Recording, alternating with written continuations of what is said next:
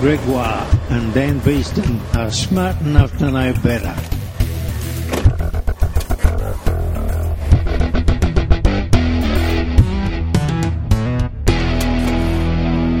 Welcome to Smart Enough to Know Better, a podcast of science, comedy, and ignorance. I'm Gregoire. I'm Dan Beeston, and in this episode of Smart Enough to Know Better, I'm going to attack some vampires. And we're all living in the future. Then I'm going to fly too close to the sun. But before we get to those, what happened to you, Gregoire, this week in science? I would like to make a correction, or not a correction, I guess science wants to make a correction, and we're going to report it. We were talking to Dr. Wes Fraser in a past episode about the New Horizons craft flying from Pluto to some insignificant little bit of speck of dust in the Kuiper Belt. And in the end, they decided to call it Ultima Thule. And I don't even remember. Oh, yes, and there was a certain amount of furor over the name because it had like Nazi connotations something. And Dr. Wes pointed it out to us right from the start. He was right on that cresting wave of, this is going to cause problems, kids. And then I kept an eye on the news. Like a week later, it was like, this is causing problems. So I was like, oh, Dr. Wes, we were once again, smart enough, was in the mix, like right at the front. We were the bleeding edge. Anyway. We tried to get to Ultima Thule, but the whole craft kept going right. No. So anyway, short story short, the powers that be have decided that Ultima Thule is not a cool name due to its Nazi connotations, and it has been renamed Planet to Hitler. Chaplin's moustache. No. It's actually named officially Arrokoth, and A-R-R-O-K-O-T-H, which means sky in Native American, Powhatan, and Algonquin, languages. So there we go. So it's an American indigenous people's word meaning sky. Arrokoth. So don't call it Wow! Hitlerland. So they really oversteered back in the left direction there. Well, maybe they normally do name the planets after gods, and there's a lot of death gods out there, and so at least it's still got something to do with the sky. I don't know if it's left. Is the sky left? It's blue. It's definitely Democrat if you're American. Yeah. I don't know what it means. Yeah, but anyway, that's what that's all about. The ground is covered in red, the sky's blue, and the white in the middle. Exactly. Super political, right off the bat today. What are we doing? Anyway, I don't even understand it, but I know it's bad, isn't it?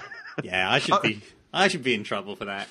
Yeah. Okay, so how's your week of science? When the PlayStation 3 was launched, you could play PlayStation 2 games on it. Oh, lovely. But the hardware was completely different. So the only way that they could do this was to put a chip inside the PlayStation 3 that could support the PlayStation 2 games. Mm-hmm. But later versions of the PlayStation 3 shipped without the chip. They just couldn't run the games. We've made it a bit cheaper, and people were like, I don't care about playing no shitty old games. I've got my PlayStation 3 games now. Yeah. Now, the Xbox One didn't support old games when it first released, but then they released a patch that allowed them to do that. It doesn't rely on custom hardware to do this. It emulates the original hardware using software. Video game emulation has been around for a long time. It allows you to play games on new hardware without having the actual physical hardware there in front of you. And even the big arcade games that we played in our youth can now be played on a home PC. Yeah, or on your phone. Or your phone.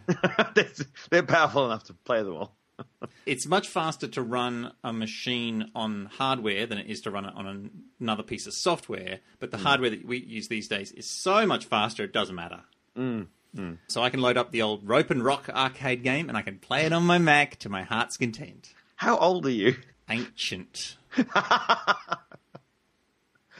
Okay, but what if there was never an original piece of hardware? What if you made an emulator for a console that never existed? This is the world of the retro fantasy consoles. Oh my goodness. Software architecture emulating hardware that was never made. And the programs made for it are limited in the same way as those old apps were. So tiny resolutions, limited channels for sound, storage maximums, all that sort of stuff that they had to contend with back in the day. Back when games were good. And they would steal your money 20 cents at a time rather than $15 at a time, DLC style. Okay, the idea is that within these limitations, creativity can bloom, necessity drives creative solutions. Plus, if you can't add voices and huge 3D worlds, you constrict yourself to making a small, satisfying experience. Well, that's why Mario has a moustache, isn't it? Because he was a little sprite character, and his face looked a bit blurry and not like a face. They needed to delineate his upper lip with a moustachey thing, and that's the only reason he has a moustache. Facial hair is easy to get across in pixels. Yes, in your tiny 16-bit picture, 8-bit picture, yeah. Yep, that's exactly the case. So it's not an overwhelming thing to make a game in this stuff. You can actually finish stuff.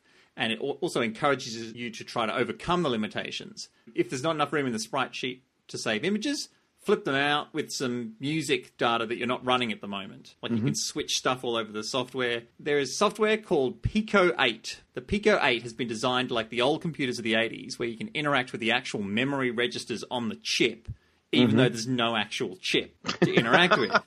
It's a virtual chip. Oh, my goodness. So I've been obsessed with this thing for the last week. This just feels like The Matrix, the movie The Matrix, where in The Matrix, humans would be running computer games and software on computers. But of course, they're in The Matrix, so they don't exist. They're just an emulated computer inside a real computer. Yes. It's only The Matrix where that takes place. Certainly not this real world we live in. Shh, don't mention it. Yes, I've been obsessed with this thing for a week. Some years of pushing boring stuff around web pages has turned into doing really exciting stuff in a 128 by 128 pixel window using a limited palette of 16 garish colors. Oh, my goodness. Are you making the old games that never existed? Pretty much. Okay, so I'm learning all this stuff about binary shifting and prime numbers and peeking and poking. So I will have a link to my experiments in the show notes. Oh, fantastic. I look forward to playing them. So are you copying games that existed, or are you making your own thing? At the moment, I've just got experiments. So I'm just trying to... Just moving stuff around screen, not actual proper gameplay yet. That would require a number of weeks of work. Okay, I look forward to it. A couple of weeks away. I want you to make Joust for me again. Joust. I'm sure there's a remake of Joust out there. Oh, I guess you fly a flying ostrich and you joust people. It's the best. I remember playing that on the Atari 2600. Good, you are ancient. Good Lord. So old. That was last week. We all know the amount of power that humans use, and waste is absurd. Vampire power or phantom load. However you describe it, there's definitely some sort of supernatural beast involved. Your phone charger is always taking power from the grid, even when you're not charging it. TVs, microwaves, computers, monitors, printers. This takes money out of your wallet and is bad for the environment. And all for the convenience of not having to wait a few seconds for the device to warm up, boot, or simply so that the remote control works. My power bill estimates that I'm spending $36 a quarter on phantom load. Oh, my goodness. Like, that's more than anything else except for heat and water. I'll give you an example of this. My parents have just bought a smart television, and for the first time ever, and my mum was asking lots of questions because they can't use it, and they don't know how, so got in contact with, like, we bought this amazing television that everyone told us we have to have. What does it do, and how do we use it, and how does any of it work? So I was chatting to them. My mother was like, okay, so what's really strange is we can't find the off button. And I went, I don't think it has one. And she was like, but how do I switch it off? And I went, well, you press it on the, on the remote control. And she was like, but it's not off though. There's still a light on. I went, welcome to phantom power. You can't switch your television off. And she's horrified. This is a woman, the septuagenarian, and she's just like, but the waste. And I'm like, you've worked this out very quickly, unlike many people. She's just like, but I want to switch it off. So we're setting up a way that I can run a switch at her height, so she doesn't have to bend over, so she can switch it off at the wall. But I was like, you're going to lose settings. But anyway, it's fine. Well, I might be able to help with that. Excellent. I remember my nana would like unplug the TV when she wasn't watching it because it might catch fire. That was just old people did that. They grew up in this time where if you had electrical stuff in the house, it'd just catch fire for no reason. Turns out we should all be doing that. You can combat this by just switching the devices off at the wall. I'm trying to do that, but it's hard to remember. It would be nice to not have to think about it. And there are all sorts of inventions to help. Number one, a timer.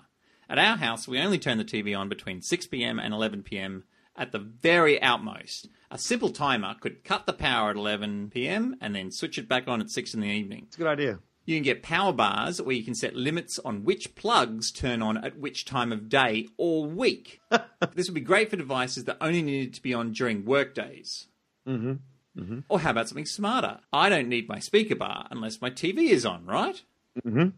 Same with my Blu-ray player, or my DVD player, or my surround sound amp, my Nintendo Wii, my Xbox One, or my PlayStation 4, my ColecoVision, my TiVo, my Super Nintendo Classic Edition, my Media PC running Flex on a customized fork of Ubuntu Linux, my Atari 2600 with the wood finish, my Smart Color bias lighting to relieve eye strain, my Ratafin TAD 110 set-top box for teletext decoding with optional wired remote control, or my Toshiba Betamax video recorder.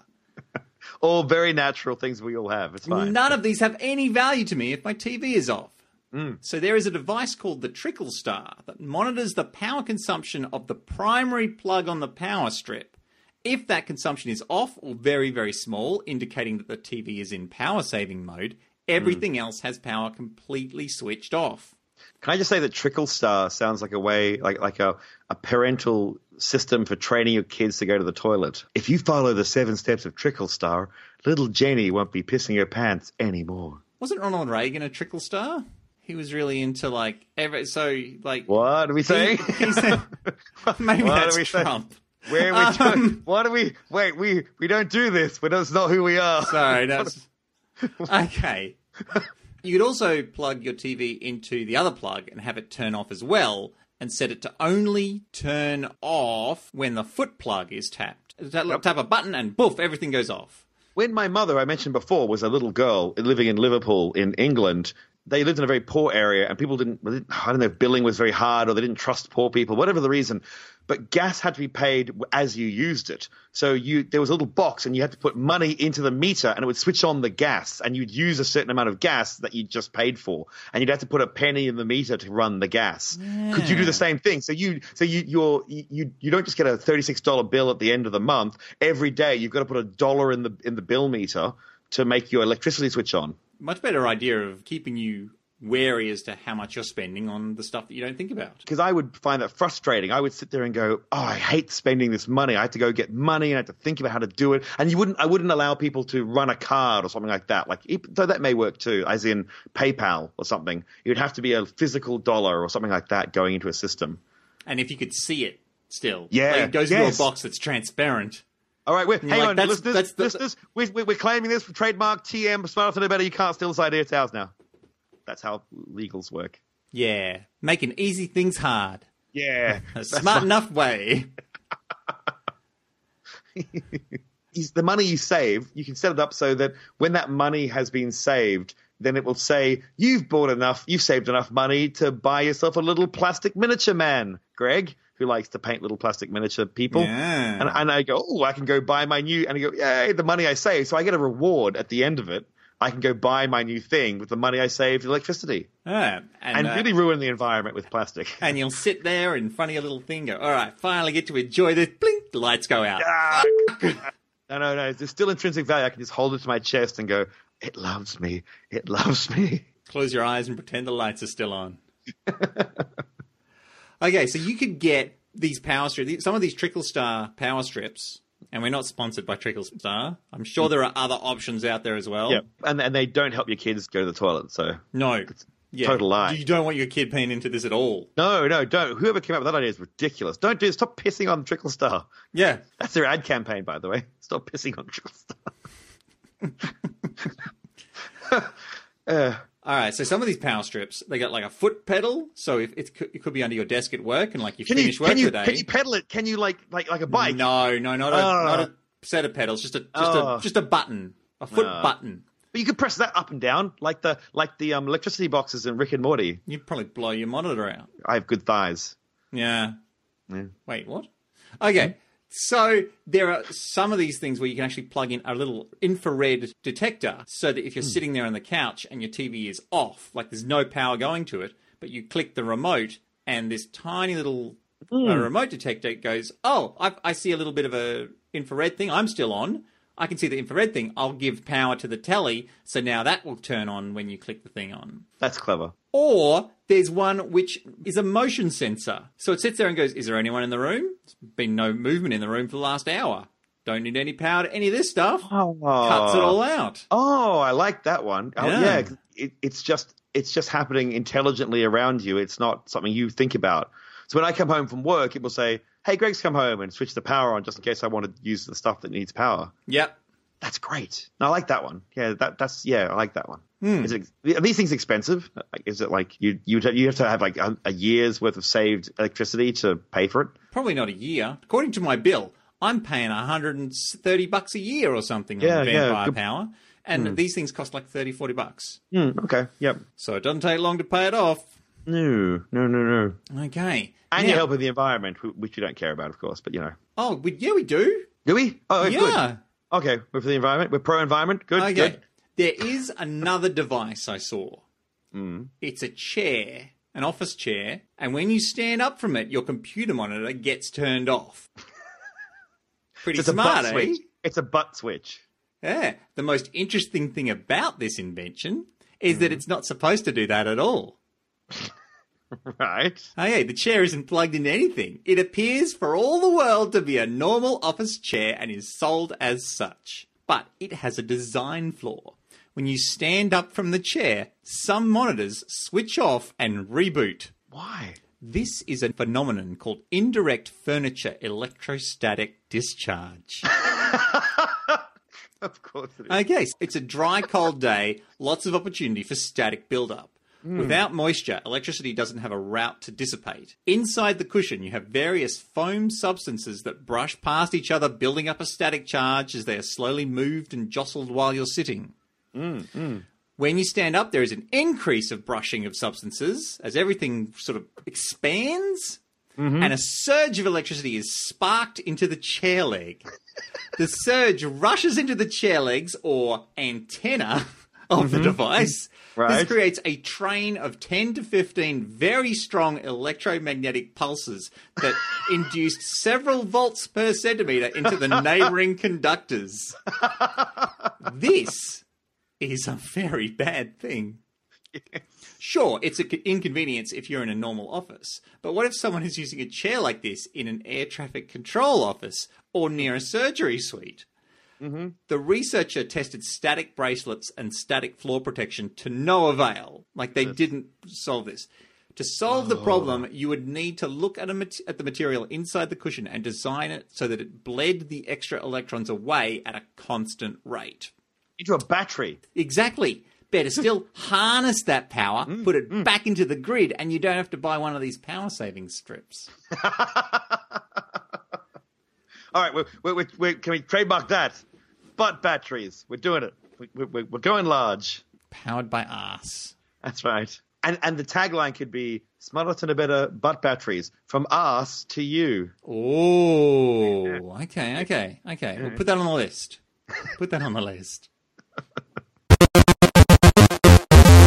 It's 2020, Dan.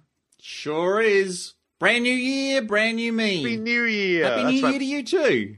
Thank you very much. We're all like looking forward to a new decade, and I know people saying it's not a new decade in 2021 because there's no year zero, and who cares? Like, I don't care. Like, I don't People care. just like to watch the numbers tick over. Yep. Like, And I know, if you're driving in your car, no one's driving in their car and gets up to 200,001 kilometers and is like, oh, well, finally made it.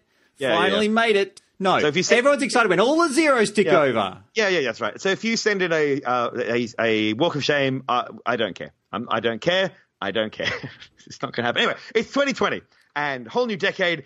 We're living in the future now. We're officially in the future. 2020 is probably the most futuristic date that I've ever lived in. Obviously, it's the latest date I've ever lived in, as far as you're aware. And As far as I'm yeah, that's fine. And we had this conversation in 10 years, but it's fine. I think you used the wrong tense there. That's interesting. So I wanted to go back and see what people thought in fiction the 2020s were going to be. What were we meant to be living in 2020? Because 2019 was Blade Runner. In November of 2019, we're meant to have replicants, and we're meant to have these robots, basically flesh robots that ran around and Blade Runners hunting them and the down. Sky filled with dark clouds and Los red, Angeles, the hellscape. dark red, yeah. So some of it's right, but we don't have the replicants yet. So I wanted to go see other 2020 things. What were people saying about 2020? So let's go really long way back. Let's go to 1965, Voyage to the Prehistoric Planet. Take time, 1959. There's a movie called Voyage to the Prehistoric Planet where humans have already colonized the moon by 2020, and we're about to colonize Venus. But when we get there, we discover there are dinosaurs and cavemen and all sorts of madness under all the clouds. And we have to fight them all to take over Venus. So we haven't set up a moon base yet. No. But we have gone to Venus and covered up all of the dinosaur stuff. We really have, yes. In 1976, Sealab 2020. Jurassic Planet. That's oh my goodness, you're going to get a knock on the door either to sell your idea or you're going to get shot by Spielberg, one or the other. So 1976, Sealab 2020, it's set in 2020. They thought we'd have underwater laboratories under the sea that we'd all be doing cool science in. It's not a thing. Oh, but we do have hotels under the sea. That's pretty close. Yeah. I bet people are doing all sorts of experimentation down there. That's very good. Doctor Who in the 2000... Sexual experimentation. Yeah. In Doctor Who, in The Hungry Earth and Cold Blood, the Doctor goes to 2020 because humans are drilling too deep into the Earth, and they discover the Silurians, the reptilians who first owned the planet, and they are not happy. So we are definitely drilling further and further into the Earth. We could maybe find some Silurians. That could happen. Yeah, or just some more oil. Well, that's what Silurians are. It's all the Silurians. We just drill down and we grind up their bodies. Or in the we're basically powering our cars with the liquid they use to keep themselves asleep. See, we keep perpetuating this myth that dinosaurs are a part of our petroleum. Yeah, it's a 1% of 1% of 1%. It's tiny, but it's fun. It's fun. In Real Steel, a movie with Hugh Jackman, people thought boxing... it's Rock'em Sock'em Robots, the movie. Yeah. And people thought that boxing is too boring, so we're now going to have robot boxing by 2020. We got that. Do we have robot boxing? Yeah, we got battle bots. Oh, we have robot wars. We have robot wars. Yeah. But they're not big, tall, robot-y mech things that punch each other. They're sort of these weird Roombas that race up and hit each other with mad hatchets. It's not... Jesus, I would not want to go up against one of them, though. Well, like, at least with the big ones, you can run around them and sort of hide. But the little ones, they'll get you. They'll get you. I guess. They'll hide under your couch. That's what mine's doing right now. Waiting for you to stop moving for the power to switch back on. Yeah. Come and destroy you. Mission to Mars. And wasn't there an American company and a Japanese company who did want to fight robots? They were like, one challenged the other to go, let's fight robots. I think there was a mech warrior thing of mech suits, not robots, I think. So human driven walking tanks, I think. That's not the future at all. That's garbage. Because that's what tanks need to do, have two legs, wobbly legs to kick him over. That's a big problem with normal tanks, is that you can't easily kick them over, and everyone says it's a massive military issue. In the Mission to Mars, Don Cheadle, Gary Sinise, and Tim Robbins. Is it Sinise? Sinise, that's one of the dwarfs. Is his name Gary Sinise? Sinise. Okay, whatever his name is. He's no one cares. He's no longer. Gary Sinise is a little dwarf. There's Gary Dopey. Gary Doc. Gary. Anyway, they all go to Mars and bad stuff happens in 2020. We're not going to Mars. I'm sorry. Soon. Is it true that Elon Musk tweeted stuff out of BioShock? The Ayn Rand stuff? Did he really tweet that? Yeah. He realizes the other guy's the bad guy, right? Yes. Well, yes. Yeah, only gods, no gods, no kings, only men, whatever it was. Yeah.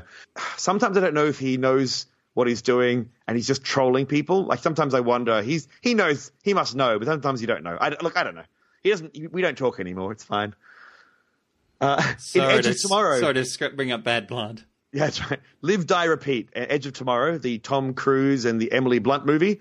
that the aliens attacked in 2015 or landed in Germany in 2015, and by 2020 have taken over the entire continent. And the big push that Tom Cruise goes on in the big mech suits is now. It's 2020, early 2020. Is that the one where Tom Cruise has a big push in a mech suit? Yes, yes. Is that the one where Tom Cruise has a big push in a mech suit? Yes, yes. Is that the one where Tom Cruise has a big push in a mech suit? Yes, yes. Is that the one where Bill Murray punches that guy in the face? I think it's a different movie. So Edge of Tomorrow is happening in 2020. No mech suits, no weird aliens. We do have Emily Blunt, though, so that's always nice. Speaking of Emily Blunt, A Quiet Place. John Krasinski and Emily Blunt. It's the best movie I saw of 2018. Amazing. I love it. Oh, my goodness. It's The Quiet Place. The concept is that these monsters turn up, and if you make a noise, they kill you. And the whole, basically, civilization's collapsed because it's very noisy. So you have to stay quiet. And it's really, really tense. There's not a lot of noise in this movie, except bad noise. And that's set in early 2020. So, no monsters. No monsters. And I'm not being quiet. Here's my favorite one. My favorite movie one, anyway. Reign of Fire, the Christian Bale and Matthew McConaughey movie about dragons that have taken over civilization, burned everything to the ground, now eat the ashes, because that's a thing that you do. That's set in 2020. What, is it? It's not set in the past? No, it's set in 2020. Where did the dragons come from? The dragons burst out of the ground. They were digging a tube rail in London, and they unleashed a dragon. The Cloverfield story. Yes, okay. And they dug it up, but it actually burst out in the year 2000, and 20 years later, we're living in the hellscape of burnt earth. Right. So that hasn't happened. We're okay. But I gotta love that movie. That was the first time ever that I saw Matthew McConaughey play not a romantic, sexy lead. Like he was a lunatic tank pilot or whatever he was, captain, and he was angry and bald, and yeah, it was great. He was amazing in that movie. It's a great movie. It's an awful movie, but it's amazing. Godzilla Final Wars. Godzilla is released from the ice from the 50s and to fight other monsters in 2020. There are a lot of monsters being released films in 2020. Well, there's an election coming. I'm sorry. I'm better than that. No, we're killing most of the creatures. Like, most of the creatures are going to be... like, all the big creatures are going to die from... Yes, we are. All we need to do is take care of all of the environment that Godzilla and the dragons live in, and takes care of itself. Yeah, that's right. Took care of those white rhinos. These things will fuck you up. We took care of them. Good and smart. So that's our 2020 review. That's what we should be living in. I don't think we got there. Some are worse, some are better. I think we're probably most of them are worse. Most of them are humans being attacked and eaten. I have no problem with that. And so I think we're living in the medium timeline at the moment. I think we're not the worst ones. We're not the best ones. We're doing okay. We're not doing. We're doing pretty well though. Yes, we fought off all those white rhinos. Every year we're making pushes towards minorities being accepted, and that's true. And giving them boosts, and scientific progress is whipping forward. Fewer children are dying than at any point in human history. True. And people have these enormous lifespans. Average lifespan is almost 80 years or something. Well, this is amazing. We're smarter than we've ever been. I will say I do agree with a lot of this, but you must understand that we're probably the first generation that will live on average less than the generation before. Baby boomers will probably outlive Gen Xers and millennials on average. So 2020 is great then. Because the millennials and such, they don't have to deal with that for decades. Oh, thank God. 2020 is brilliant. 2030 is not looking so hot, but 2020 is amazing. We'll get back to you. We're going to look back and go, God, I wish it was still 2020. That was an amazing time to live. Remember that time when everything wasn't on fire all the time? You're thinking of 2019. Actually, fair. Maybe 2016. 2016 was pretty good. Bunch of celebrities died. That was the worst thing that happened. Oh, it was amazing. Can you imagine? Remember the outcry of hate and fear from everyone when all the celebrities died? Remember when Prince died? But everyone went, this is the worst thing that could ever happen. What could possibly be worse than Prince and David Bowie dying? And 2019 was like, hold my beer. I remember 2019 when I was still holding beer. Everyone knows that the higher you get, the warmer you get, because you're closer to the sun. I'll kill you. Let me start again. I'll kill you. Everyone knows that when you draw a mountain, there is snow on top. It's colder the higher you get. Mm-hmm. I've known this forever, But I realised I don't know why. Now, I guess it has something to do with the air being thinner. I expect that with less dense air to trap the heat, the less heat is around. And then the less dense the air is, then the less friction from the rest of the air, maybe. But I didn't actually know. Say you've got a bunch of kids, and they're all crammed into a small cage. Okay. I know that in this day and age, that kind of situation is inconceivable, but imagine it nonetheless. Okay. They'll be pushing up against each other, they're banging into each other until they finally settle down. Those moments of banging into each other releases heat energy, or friction. Now, you feel this when you pump up a bike tyre. You're filling up your tiny cage with lots more kids. It's really squeezing those kids in there. Eventually, though, the bike tyre cools back down. But when you pump it up, really hot. Yep. So if you let those kids out, say they all got the same proper documentation, and you let them all out of the cage, hey, they can rush around in a big field. They don't bump into each other. So yes, it is friction, which is why it's warmer lower than it is up there. But it doesn't end there. Okay, good. The ground absorbs radiated heat from the sun and re-emits it as infrared radiation. Yes. So the ground is hot. It's a big thermal battery. And the further from the ground you get, the further from this heat source you get. Now, because the air is a great insulator, if you went into space at night, you would freeze. In the dark, as you know, you weren't in direct sunlight.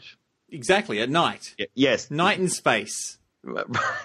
So if there was something blocking you from the sun, is what you're trying to say here. Yes. Night in space. Yes. Got it. Okay. All right. That's what we're trying to say here. Now, do you know how cold space is, Greg? Yes. How cold is space? Negative 273.15 degrees Celsius. Incorrect. Oh, it's 3 degrees higher. Damn it, that's absolutely zero. Oh, Also incorrect. Oh, my. Okay, go. It doesn't have a temperature. Only things in space have a temperature. The question is nonsensical. You can only have heat when something is moving, has energy in it. And there's no energy in void, Greg. Well, it could be 0 point energy. There's dark energy. There's expansion of space. I haven't looked into that. Didn't say that on the website. That's not what we're talking about here. No, sorry, yeah. you're right. We're talking about here. So I'm sorry. Okay, but an object like you could cool to negative... thank you. That's very sweet of you. Thank you. Thank you for acknowledging it. Didn't mean to objectify you. I love it. Okay, an object like you could cool to negative 100 degrees Celsius. Oh, is that all? Yeah. For American listeners, just don't go to space. The conversion's too complicated. Yeah, That's the hardest part. Yeah. And now at daytime in space, i.e. not in shadow. Right. So it's almost always daytime in space, Greg. Yes. Okay. At daytime... The definition is very upsetting to me, but okay, go on. At daytime, it can go up to 260 degrees. That's more than warm enough to bake a cake. And yet here on the ground, the air insulates us from that horror. Why do we only get to a negative 100 degrees Celsius? I'm a bit stuck on that. Why don't we just radiate? We would surely, if you had a human body floating through interstellar space, you would die, and then you would start to cool down, and you get to negative 100. What's stopping you going further down than that? You would continually radiating your latent heat until you got to the background of space. I guess you would eventually. You actually don't cool down very quickly in space. No, because there's no radiation. Yeah, you can only radiate heat. You can't. It can't be moved away from you through convection or anything like that. Yes, and that's things heat up in space and cool down in space very slowly. Yeah. Yeah. Well, more so if you're on the space station or something and you're in shadow, stuff will drop down to negative 100 degrees pretty quickly. Oh, and okay. if you're in the sunlight, it'll go up to 260 degrees really quick. Like if it's metal.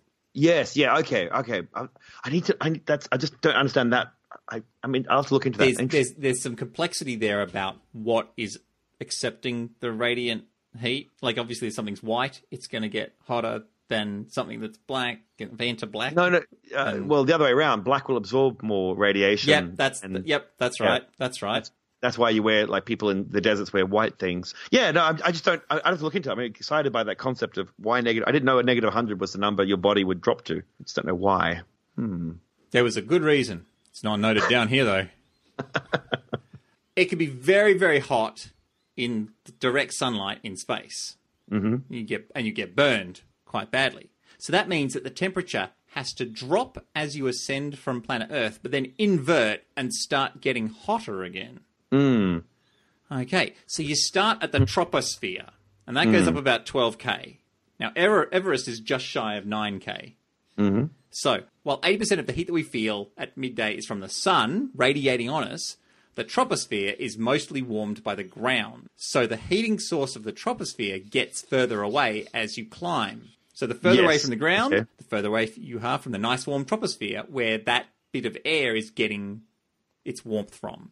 And it drops down to like negative 60 degrees Celsius. Okay. Because the air isn't really interrupting any of that radiant heat. Yeah. The radiant energy from the sun is going straight through the air and it's not really heating it up much. Okay, yes.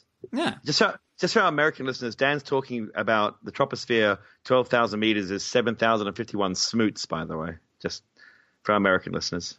Is that what you've been... Yeah, I thought you were looking distracted. You've been looking up smoots again. Yes.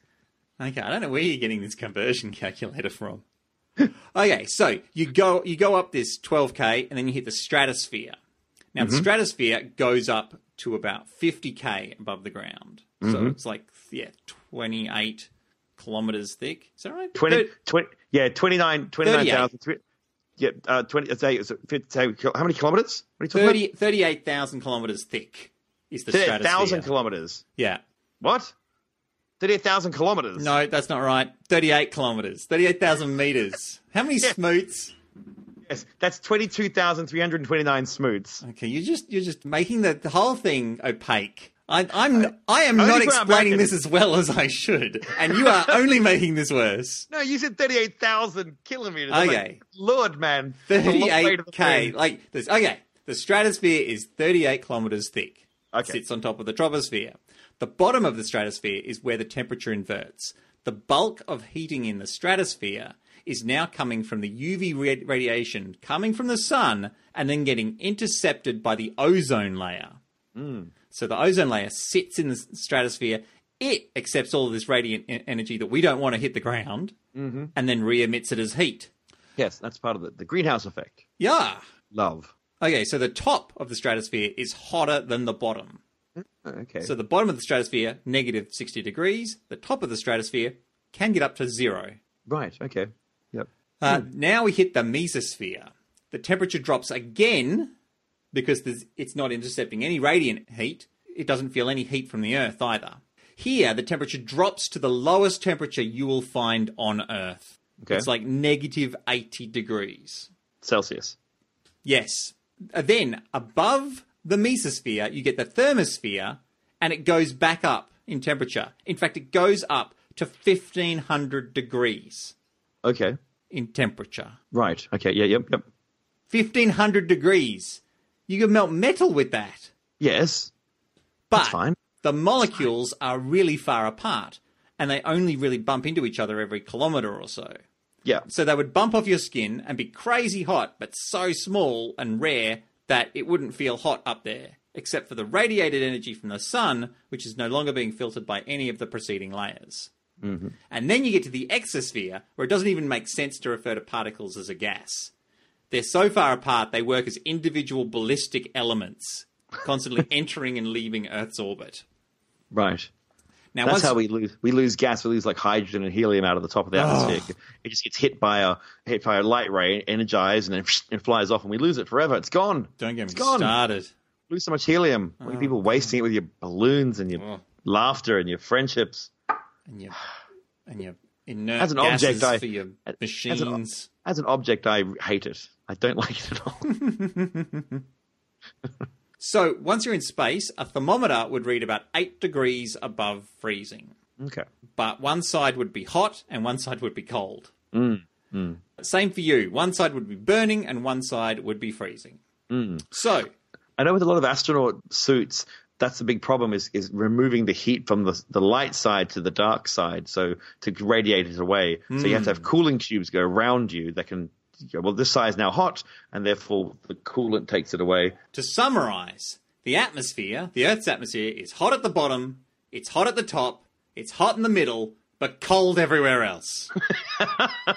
I thought, I've got to put another segment together. oh, I'll just do a nice, easy question. That'll take me 20 minutes. I spent over an hour and a half trying to get my head around this. I thought this one would be easy.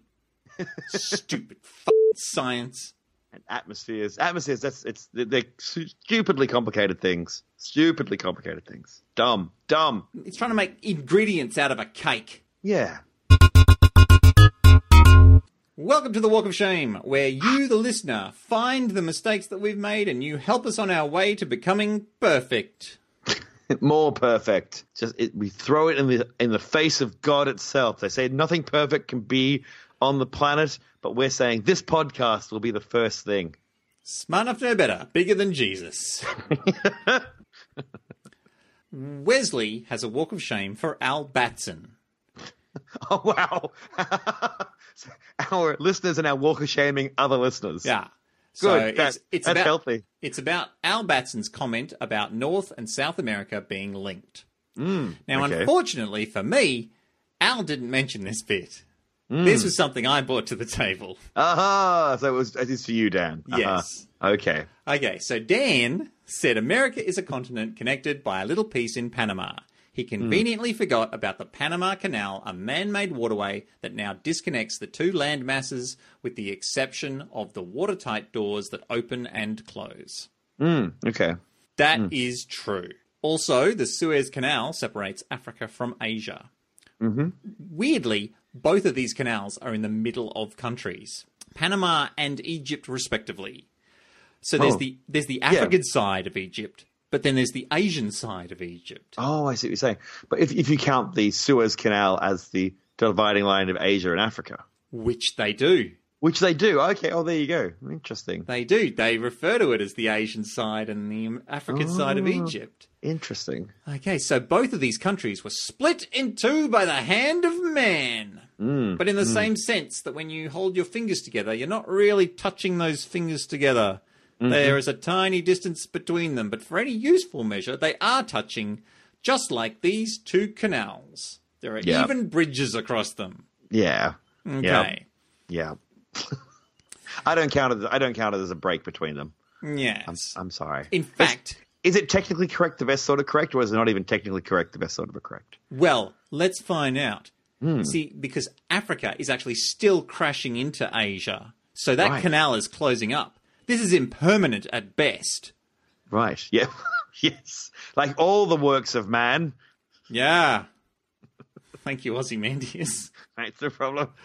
North America, however, is going to wander north, and South America will spin around detaching.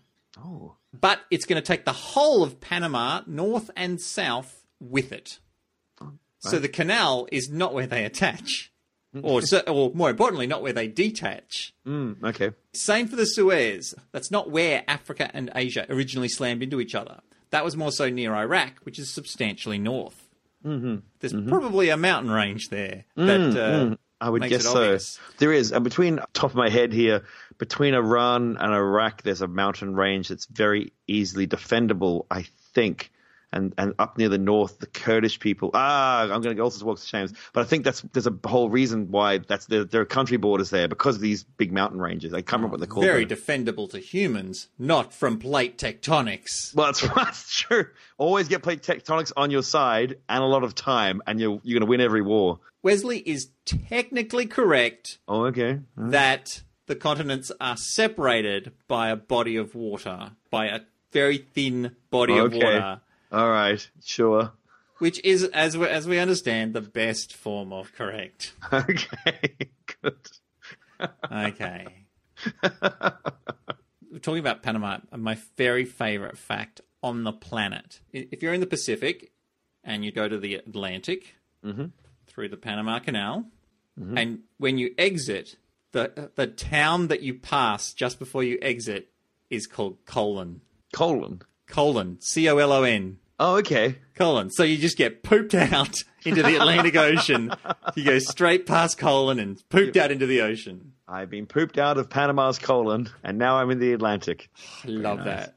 I've tweeted that twice in my life and not realized that I'd tweeted it before. I was like, this is the funniest thing ever. And I'm like, oh, because I keep making that joke. I love it. Keep it alive. Keep it alive, Dan. If you hear any mistakes that we make, and look, just to give you a head start, I'm not confident about that atmosphere segment. I reckon there's an easy one in there for you if anyone's keen to look. If you hear any mistakes that we make, please do contact him. If Greg makes a mistake, send him to Dan at smartenough.org. And when you find the atmosphere errors that are rife through Dan's last segment, send them to Greg at smartenough.org. You've been listening to Dan at smartenough.org. Also Greg at smartenough.org. If you would like to do subscribing or following on social media stuff, there's buttons all over the website. Go to the website. Look for the buttons. Yeah, smartenough.org. Yes, or just type in Smart Enough and you'll find us. You'll find look, you know how the internet works. Yeah. Sure, you know how the internet works. Yeah, DuckDuckGo us. Yes. Bing us.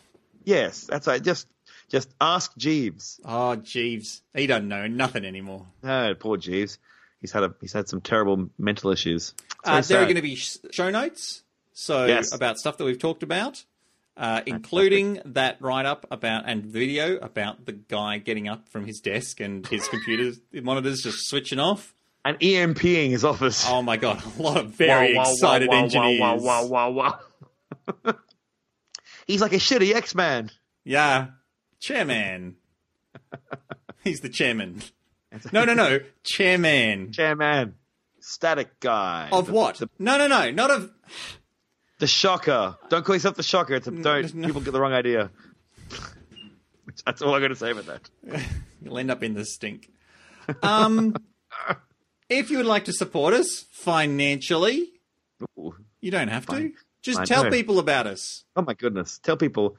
No, people on Twitter who constantly say, it's very nice. I always get a warm glow in my heart where conversations about, hey, I've just gone through my podcast. What's a cool podcast I can listen to? And they go, you should listen to this podcast. And it's our podcast. It's very nice of them. So thank you for doing that. Yeah. We're not even trying to do it. And suddenly I'm like, oh, that's my podcast. It's very lovely. If you're desperate to support us financially, you could drop some coins into our tip jar. That's on the website. Sure. Or you can become a monthly patron. On Patreon, it's insane. People are doing it. We love you so much for it. Thank you very much. So some people are giving us $2. And that just means I just go, thank you very much. I love you very much for doing it. You're wonderful people. Yep. That's what you get. Some people are giving us $5 a month. Mm-hmm. And they get their names read out on the podcast. That's right. Would you like me to do that now? Yes, right. Those people, prepare yourself, sit down and enjoy the dopamine rush of someone that you like and / maybe respect. Read your name out on a podcast. Go, Dan. Do it in your best sexy voice. Lindsay Jenkinson, Ava Greenbury, Elizabeth Youngkin, Matthew Toy, Morden O'Hare, Andrew Whitehurst, and we go into the void. I hate you, Steve. Andrew sexy. Potts. No, I didn't do that right. Andrew Potts. Ooh. Oh, it's ASMR. Are we an ASMR podcast now? This is great. I love this. Oh, science. Michael Barnes. He hates it when I do it in a sexy voice. Oh, fair enough. Ilana Mitchell. Ooh. Phil Holland. Gary Heather. Twice, Matt please. Ewers. Only, wow. Yes. Andrew Trousersdale. Oh, okay. That was weird. That's fine. Special sexy way of saying Andrew Trousdale's name. Okay. Yeah, and if you are a masochist... Can I just point out that was one of the hardest things I've had to do on the podcast is make sexy noises while you were speaking. My brain was like, okay, I've made 2. Now, what other... Ooh, yes, yes. And then I was like, I'm out now. That is very nice. Yes. I am having a good time.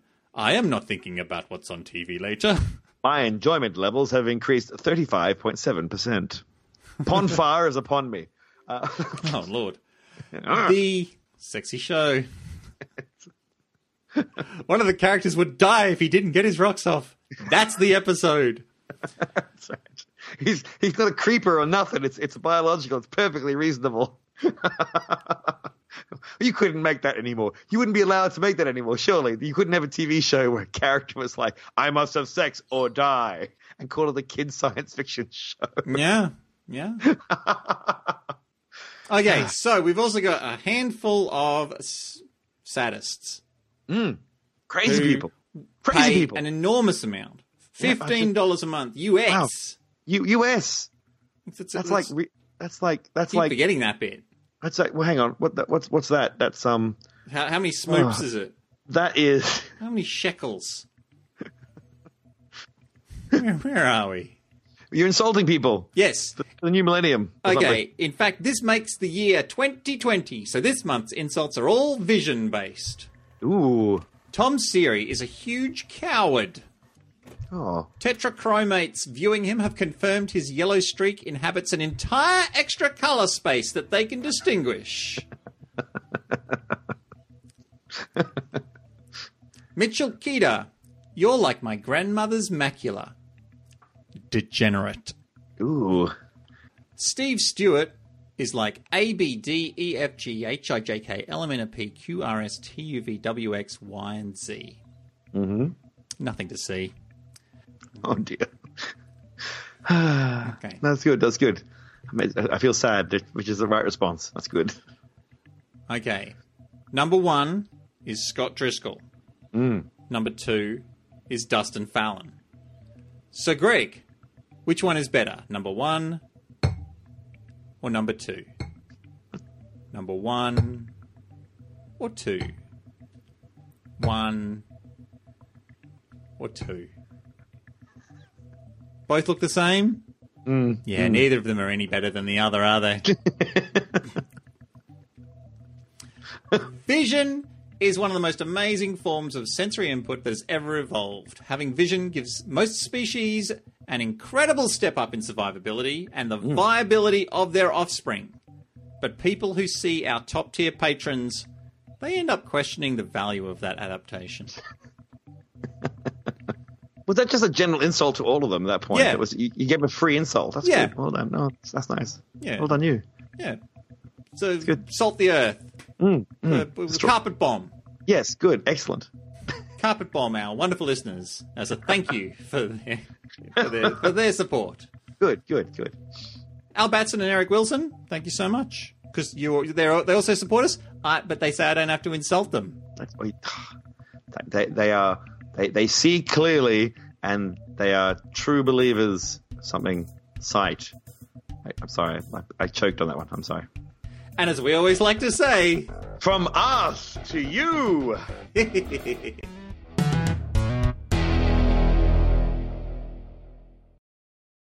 It's so hot here. That storm didn't arrive. It Oh, split no. around me, and now it feels like I'm living in a quagmire. Oh no.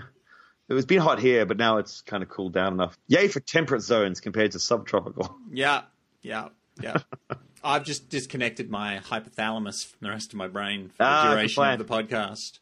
Good plan, good plan. Doesn't that regulate breathing as well? Maybe not. I don't know. Oh my god, is that why I was feeling dizzy? Breathe in, breathe out. Okay, it's 2 in and 1 out, right? Yeah, sure. That's why you have 2 lungs. 2 lungs.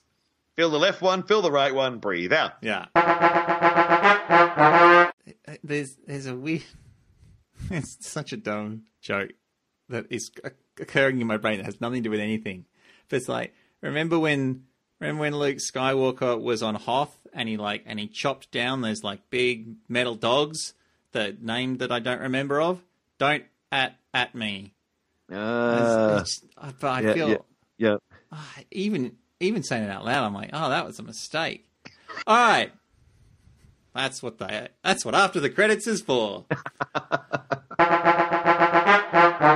So that's how it works. We have to start fighting the elves with silver. No, iron. With cold iron from space. I'm ready. Like I'm okay. I've got some nice chips of it. I could slam those elven bastards in the throat. All I can do is bludgeon them to death with a trilobite. That's not cold iron though. That's a rock. No, I know. No, it's not going to help at all. I love the idea that you're just hitting him going, this trilobite will destroy it. Like, I don't think it works that way. Oh, look, just lie on the floor. He seems to be really into it. His confidence is very strong.